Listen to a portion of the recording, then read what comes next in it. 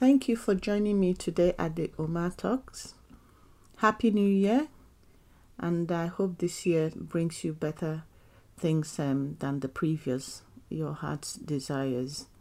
It was quite a difficult year for all of us last year, 2020, and hopefully, and with prayers, I believe we would get through it this year. It's quite windy here, and you probably hear a little bit of rustling of the trees as I do this recording. Thanks once again for joining me. Today I would like to share with you what it means to be free, and what we are free from when we talk about freedom.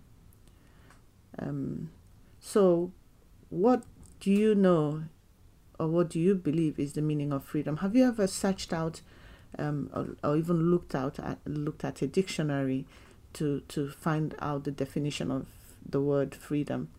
Or have you really given it a thought? What do you think of when you think of the word freedom? What do you know? And what are you really saying that you're free from? That is what we are going to be discussing today. For those of you joining me for the first time, to be good if you can subscribe, because I'm not a regular, I don't post regularly. I post as I'm led to. I just don't post, like most people do. So if you subscribe, you find that whenever I post, you'll be notified. And I hope to be able to answer some of those difficult questions or those things that impact us most in life.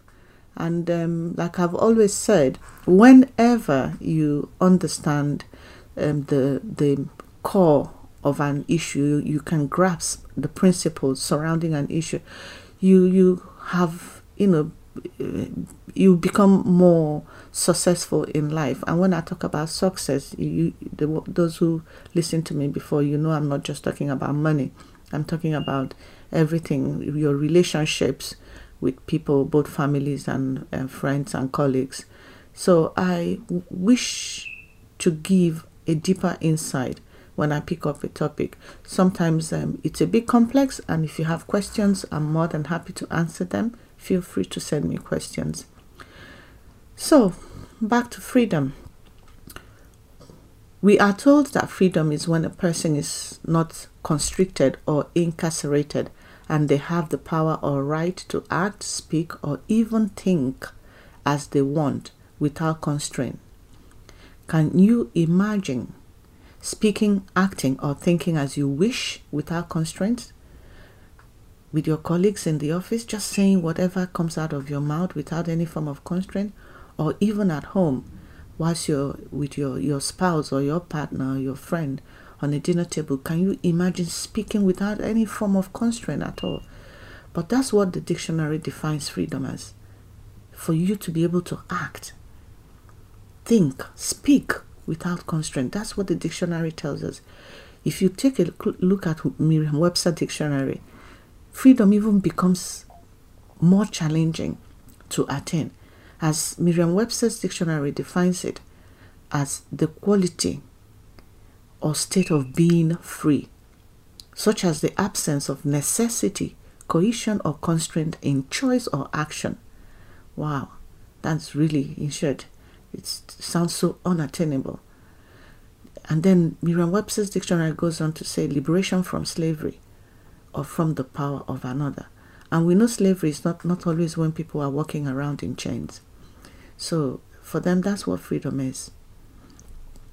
It would seem that the above definitions invite lawlessness as far as I'm concerned, because if everyone is to speak and act and think as they may, there are no boundaries anymore.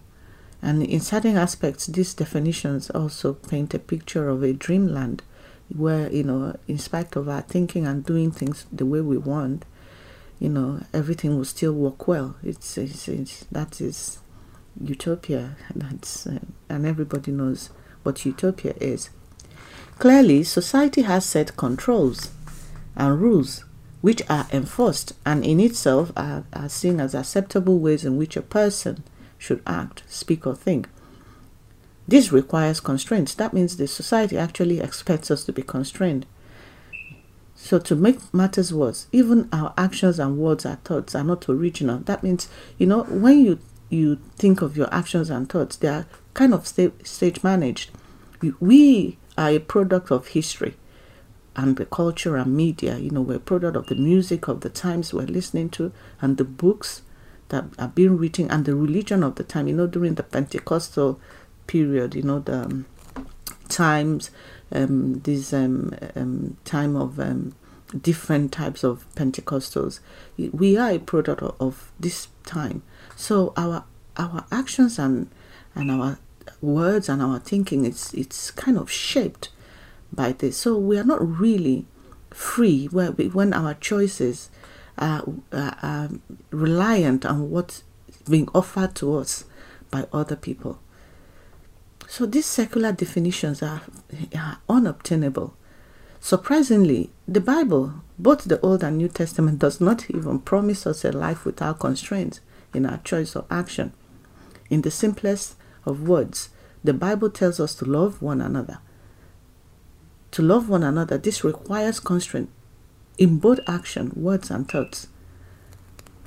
So the definition of this word, freedom, in the dictionary, and what we are made to believe freedom is a total fallacy crafted to fan our ego, just to make us feel that we are in control of our destiny and require nothing else.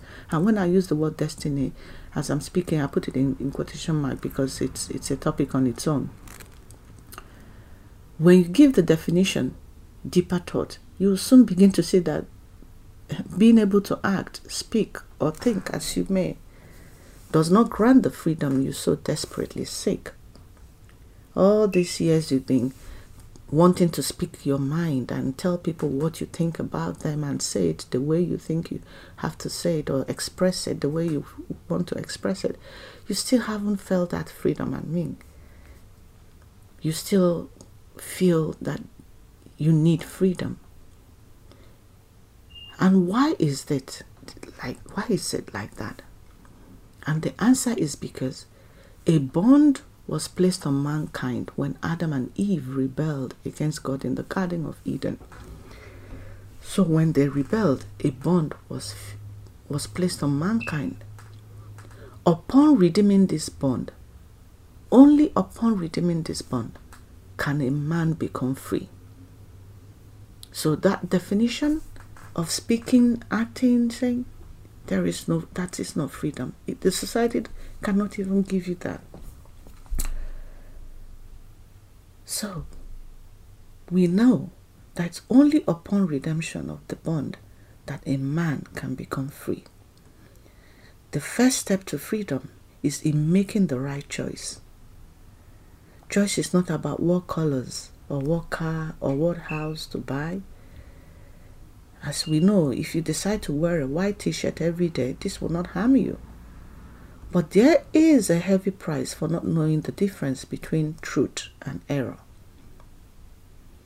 The Bible limits our choice to only two. When we talk about choice, when we talk about making choices in life, the Bible only limits it to two. One is truth. You choose truth, or you choose error. God is truth, and error is the absence of truth. The gateway that you so desperately seek to gaining freedom is truth. So when you choose truth, you choose God. Freedom, therefore, is to be free from the law of sin, which is rebellion against God, and its judgment, which is death. So when we accept His truth, when we accept God's truth, we submit to His authority and have eternal life. By submitting to God's authority, we would be mindful of how we love and treat others. this in itself would require constraints.